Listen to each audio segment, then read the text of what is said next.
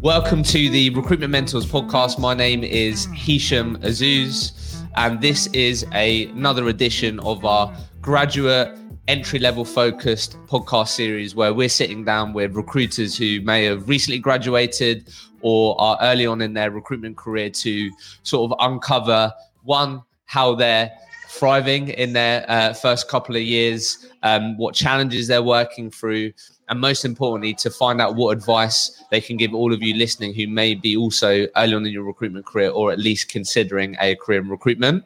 So I'm really excited to be joined by Aman today. So Aman, before we get started, if you could introduce yourself, let everyone know who you are for those that may not know who you are, and we'll get into it.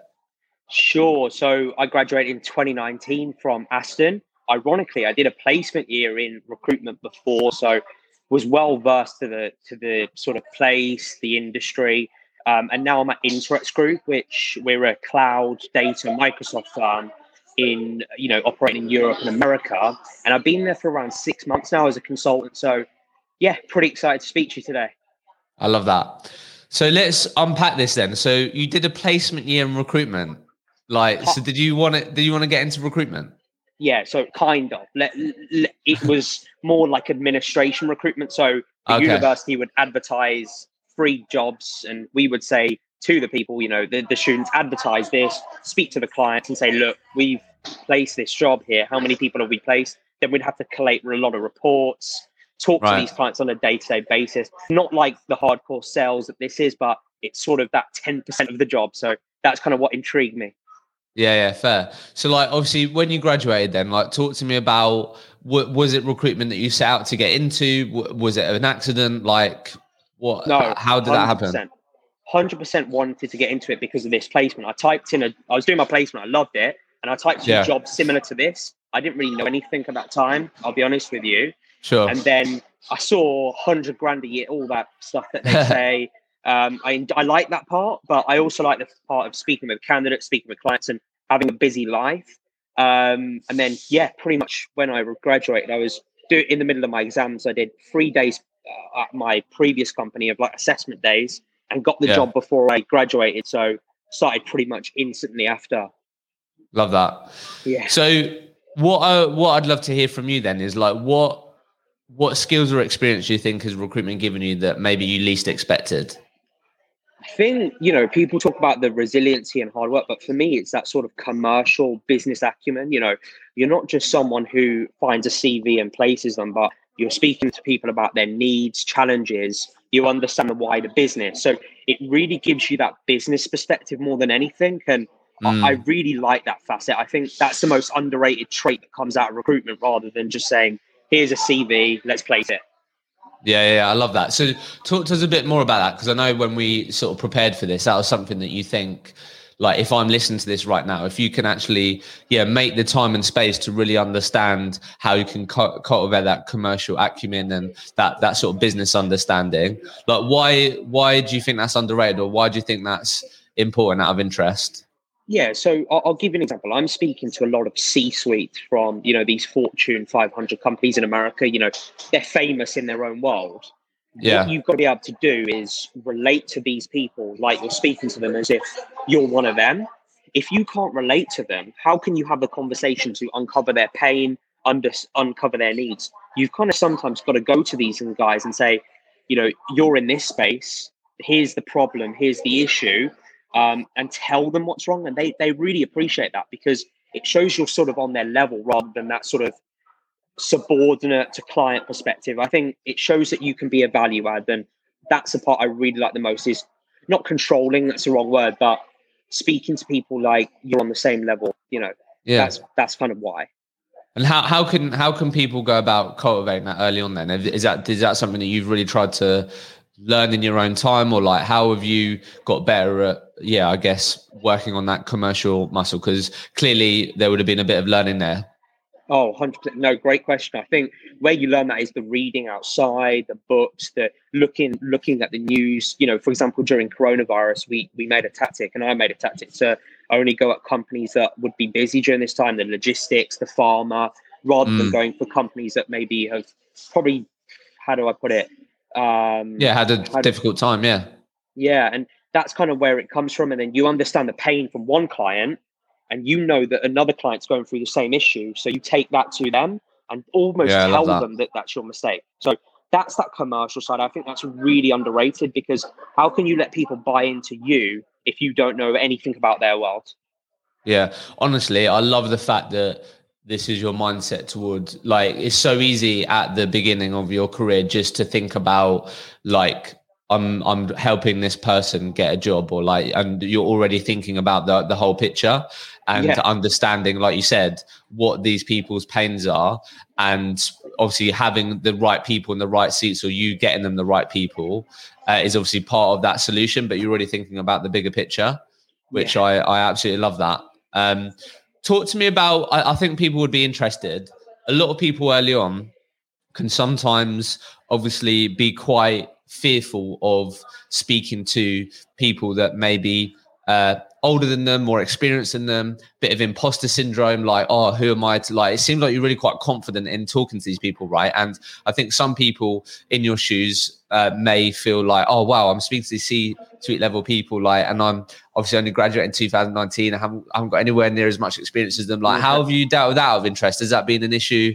How have you overcome it if someone is listening to this that maybe is a bit fearing from that, a bit of imposter syndrome, like, oh, maybe I'm not too experienced to speak? I don't know. What's been your journey with that? It's been tough, right? At the start, as everyone does, you see that client on the pedestal, and you can speak to candidates like for days. But I've actually found that it swung the other pendulum. What has happened for me is I've realized that on the business side, I've done this before. I can speak to these guys. I've got people in my family who are in the business side as well. So I'll speak to these guys and say, look, what are your challenges? What are your issues? Take that to the client itself, and they will pretty much agree. I think regardless of whatever level you are in management, you have the same issues in terms of challenges with hiring, challenges with business. And the pendulum for me is swing. So I used to put candidates on that. I used to speak to candidates for days, and I could chat to them forever. But now it's more shifting towards the client side, because I'm in a technical field now. Sometimes I don't get that stuff. So I can easily relate to these guys because I've done business. I read the books that they do. It's really immersing yourself in that world. But that's something I enjoy. I think you've got to inherently enjoy speaking about this stuff rather than forcing it. Yeah, fair enough. Interesting. So what have been some of your, obviously I'm sure you would have heard it, but a lot of people could sort of articulate that the first 2 years in recruitment are bloody difficult, maybe the most difficult parts of your working career if you end up working in recruitment for the long haul. Like, what have been some of the challenges that you've had to work through so far? First is the mindset and getting into work, not only from working hard, but making your life catered towards that. I think you've got to have a lot of sacrifices. I didn't necessarily understand that at the start. I was with a lot of high performing people in my old company, and I was just thinking, how do I get there? I'm miles away. So it's really about stripping it back for me, looking at sort of the basics, whether that's the eating right. I'm starting to get there now. I'm not perfect.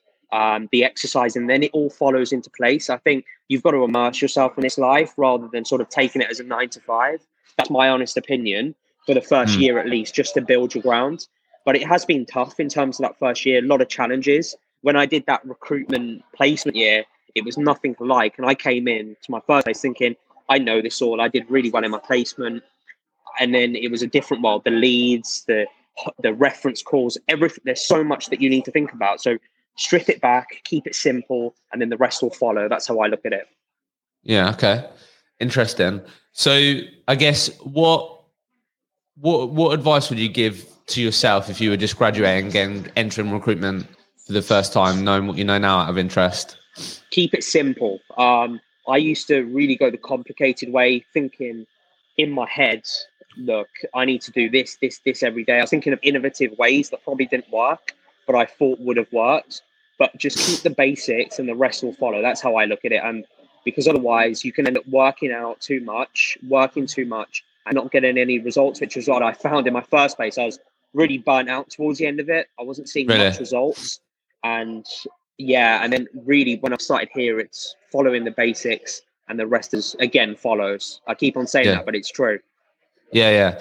Talk to me about, because I think that is definitely one of the challenges, I think, especially for people early on in their recruitment career, can burn out, or like, just because there's just so much you can do. You want to prove people right, prove people that you can do it. Like, obviously, like you said, towards the end there, you're maybe feeling a bit burnt out and these types of things. So what things have you done now then to avoid that? Have you, so it seems like obviously you're thinking about the whole picture. So instead of just putting all your energy into work, you're thinking about, what you're putting into your body. You're trying to make space for exercise. Like, you're trying to obviously the sort of holistic thing rather than just putting it into work. Like, Yeah. I don't know what, if someone maybe is feeling a bit like, wow, I'm literally just absolutely working my socks off at the moment. I don't know how much longer I can do this for. Like, what would you say to them? This podcast is proudly partnered with Sourcebreaker. Today, I just want to share with you a story. Every single quarter, Sourcebreaker run competitions for the best recruitment story. Sometimes that's with the Sourcebreaker tool, sometimes it's without.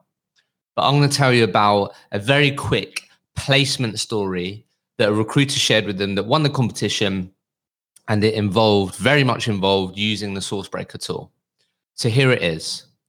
I had 2 urgent finance analyst roles for part of a huge media group. I booked interview slots in within 2 working days, and I had to find candidates to fill quickly. I've used Sourcebreaker with Reed many times for good candidates, but due to the level and how specific the search was, I chose to try out the Sourcebreaker extension with LinkedIn Recruiter to narrow down companies and people. Speed was of the essence, and they also had to go out to one other agency. The precision of the Sourcebreaker tool search allowed me to find a great list of candidates and find one who was exactly what the client needed, a like-for-like hire.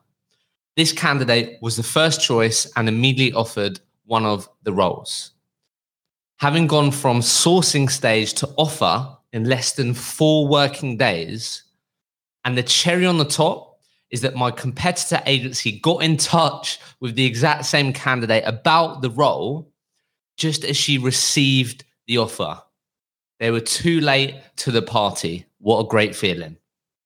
The fee was £7,560, and the magic of the Sourcebreaker tool allowed them to even stretch that initial budget an extra £2,000, equaling me even more money. This is definitely testament to the accuracy of Sourcebreaker candidate searches. Speed definitely won me the placement. Happy client, happy candidate, happy consultant.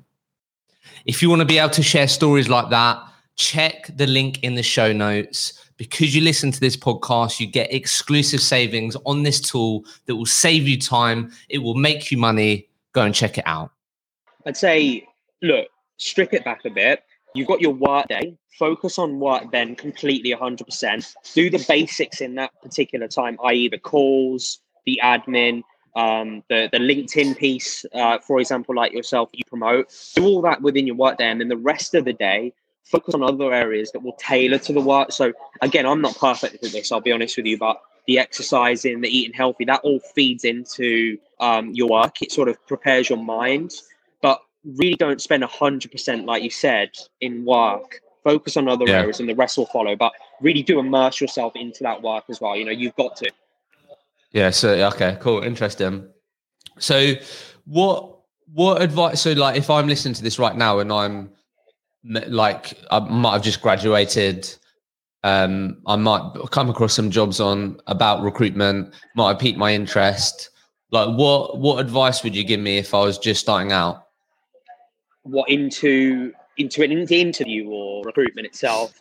Well, I'll definitely get your thoughts on like the interview tips, but I guess like if I'm someone, so let me reframe that. So like if I'm someone that has landed a recruitment job and I start tomorrow, like what would you say to me if me and you were down the pub and I was like, mate, I'm about to start recruitment like you did, like what would you say to me? Yeah, don't chat shit a lot of the time, I think, is one. People go in, they think that their next month is going to be the biggest month. They think that they're going to do XYZ. Just focus on your work. Learn every day, even outside of work, learn, whether that's not recruitment, but the business side that I mentioned, the mindset. Think about all of these things, because eventually they all add up into a bubble, and that sort of compound effect comes, and then it all, when you least expect it, it's like a bus coming 3 times and you only get, when you've been waiting for ages, it will all follow into place. But really focus on your craft first, focus on the basics, whether that's the candidate stuff, getting candidate information out of candidates, build up your client spread, and then eventually from there, it will all follow. I promise that. It's happened for me. Yeah. Okay. Talk to me about, because I remember seeing your videos and stuff on LinkedIn.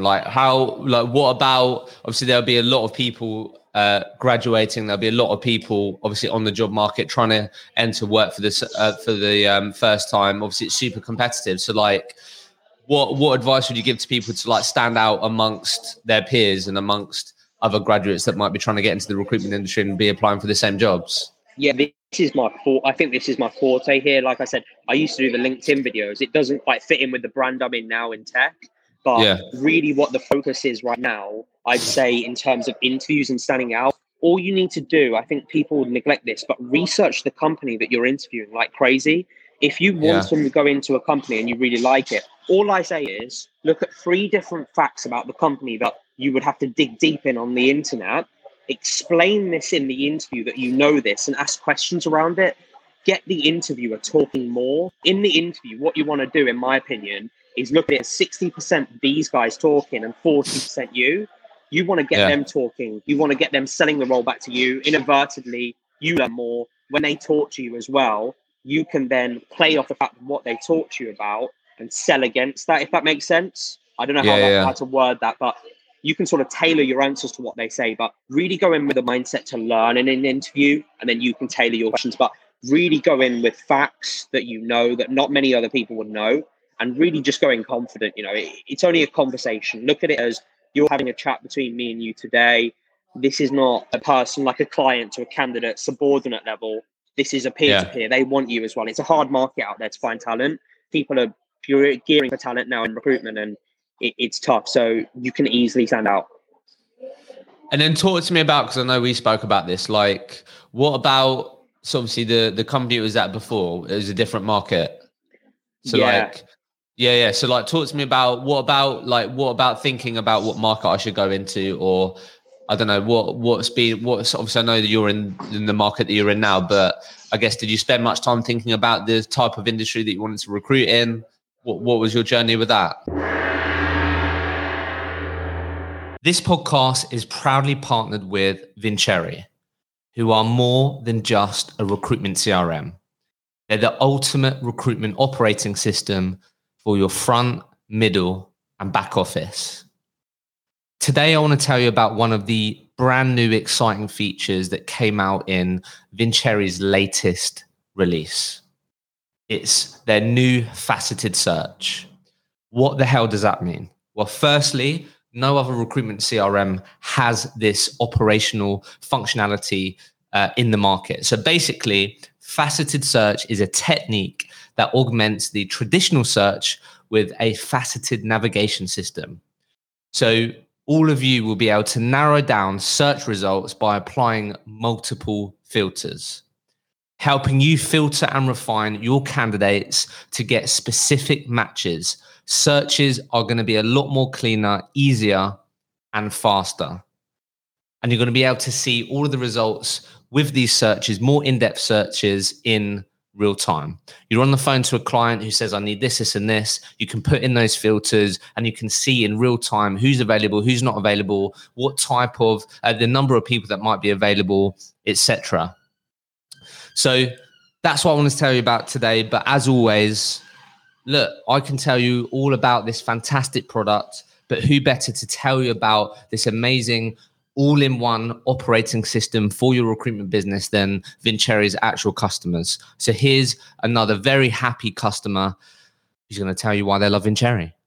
So my favorite weapon on Vinny is without doubt the ability as an owner of a business and a manager for a very quick snapshot of the business to see how many interviews, what first interviews, what second interviews, and what offers you've got as a business at any one time, and actually which are pending action on that. So it's a really, really helpful tool to click in, discuss with your consultants, with the team, where they're at with those particular interviews and offers, and try and push things forward.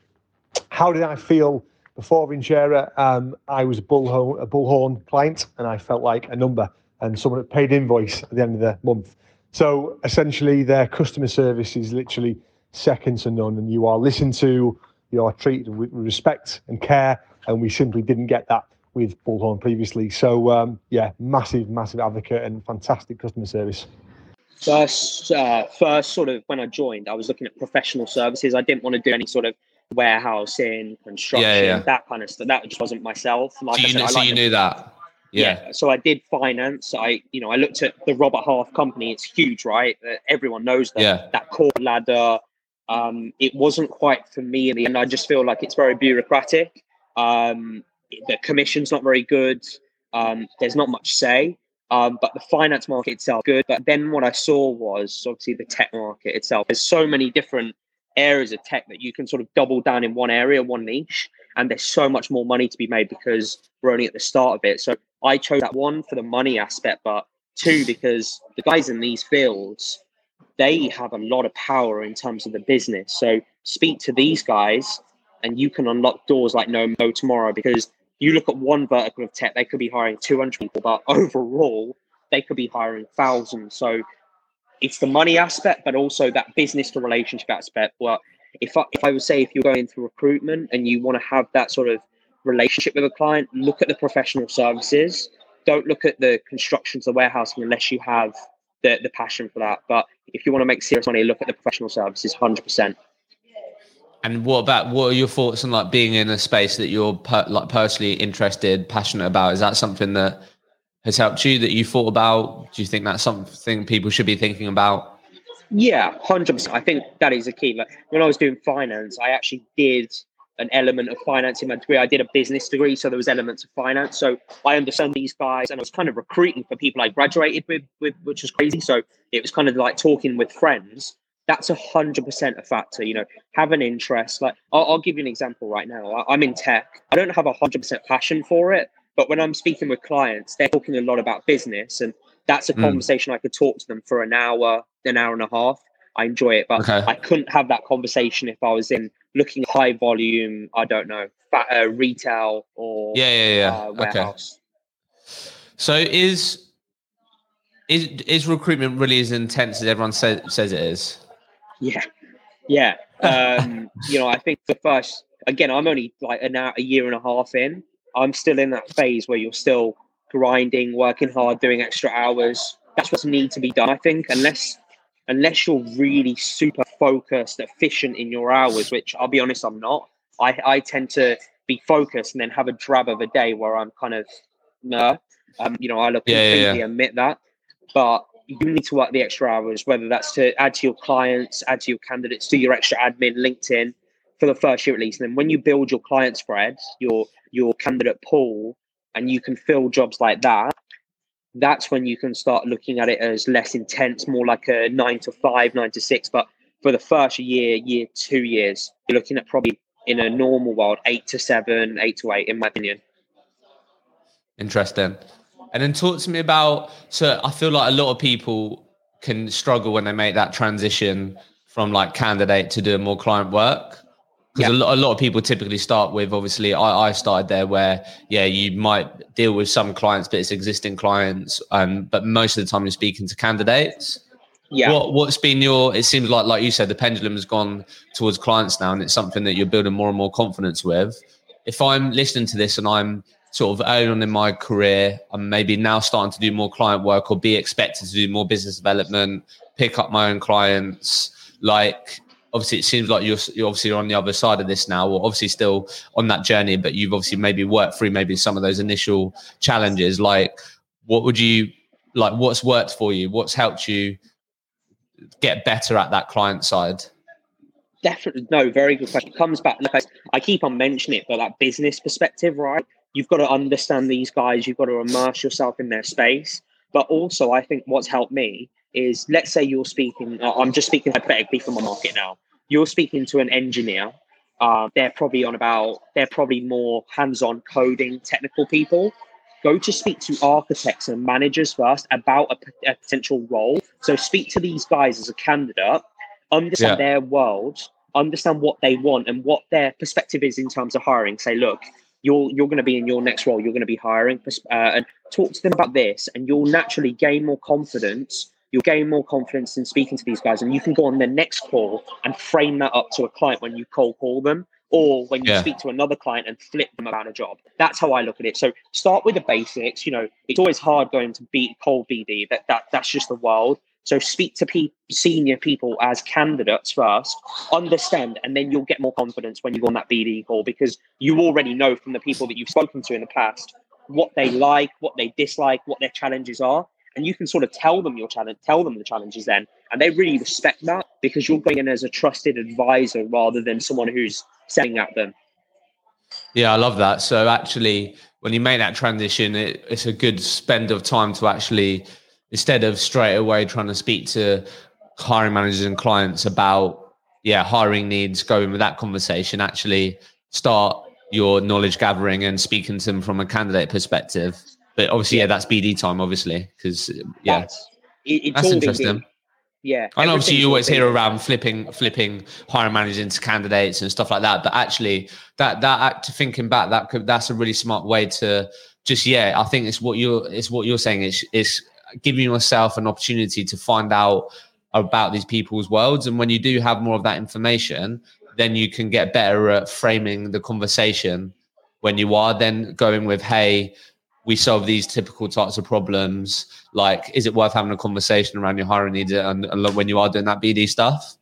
It's very smart, right? I think what you've got to do on that perspective as well. Let's say you get let's say you're speaking to a senior candidate and you understand, you speak about the business. So you're speaking to an architect, for example, in my world, they're saying that they're understaffed, short staffed. They use XYZ as a partner, like a KPMG or Cognizant, whoever it is. You can then go to that hiring manager that you know is their manager and say, look, I know this about your project. I can add value here. I know a lot about what you're looking for. I've got a guy here who does XYZ. It's really building up the candidate side and then taking that to the clients. But that flipping back, I'll be honest with you, that's how I get every bit of my success in the market. You know, we're not much of a cold calling. We're very much flipping back, understanding the business, and then that's how we've resulted in massive accounts. Well, I should say. Yeah. Talk to me about, I guess, just before we finish, last couple of questions. So what about, like you said, one of the things that really piqued your interest was like the potential of like earnings and stuff. Don't have to give me like the exact things, but like, obviously sometimes people can be really like sort of wooed by this, or like a lot of people want to know, can I actually earn 40 grand in my first year, whatever? Obviously you're 6 months in with InterEx, right? But like from what you've experienced so far, like, again, there's nuance here. Depends how hard you want to work, your market, all these types of things. But if I'm listening to this right now and I don't know, I'm looking at opportunities to get into recruitment, can see the base is around 20, 25 grand in between there, but the OTE is 50, 80 grand first year, 30 grand. Like, what, from your experience so far, what would you say is like a realistic, achievable number in that first year that maybe you're aiming for, or just from the context that you've experienced so far out of interest? Yeah, I'm not aiming, I'd love that 100 grand or anything, but it's very, very, very unlikely that's going to happen. You've got to look at that as year 2 and year 3. The first year is about building. I wouldn't even think about the money in the first year. I'm still not thinking. I love that. I'm not thinking about that right now. Build all your information, and then in the second year, let it explode. Build up your candidate spread, and then just follow the process. The money will come. But just focus on doing the outcome first. It's a patient game, especially in my world. The USA, it takes a lot longer to build up, but the fees are so bigger. So look at it now as focus, and in a year you'll be reaping the benefits.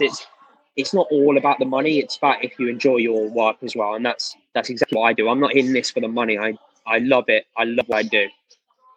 Yeah, no, I love that. Fair enough. But realistically, what are we saying then?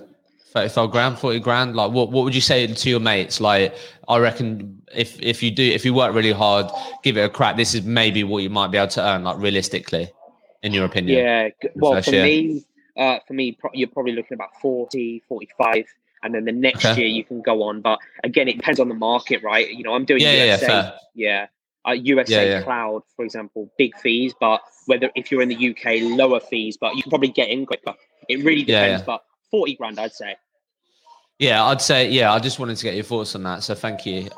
So look, last two questions. Firstly, then, I know I've sort of asked you this in a few different ways, but just to make this really practical, top tips for success in the first 6-12 months of recruitment, what are they from you?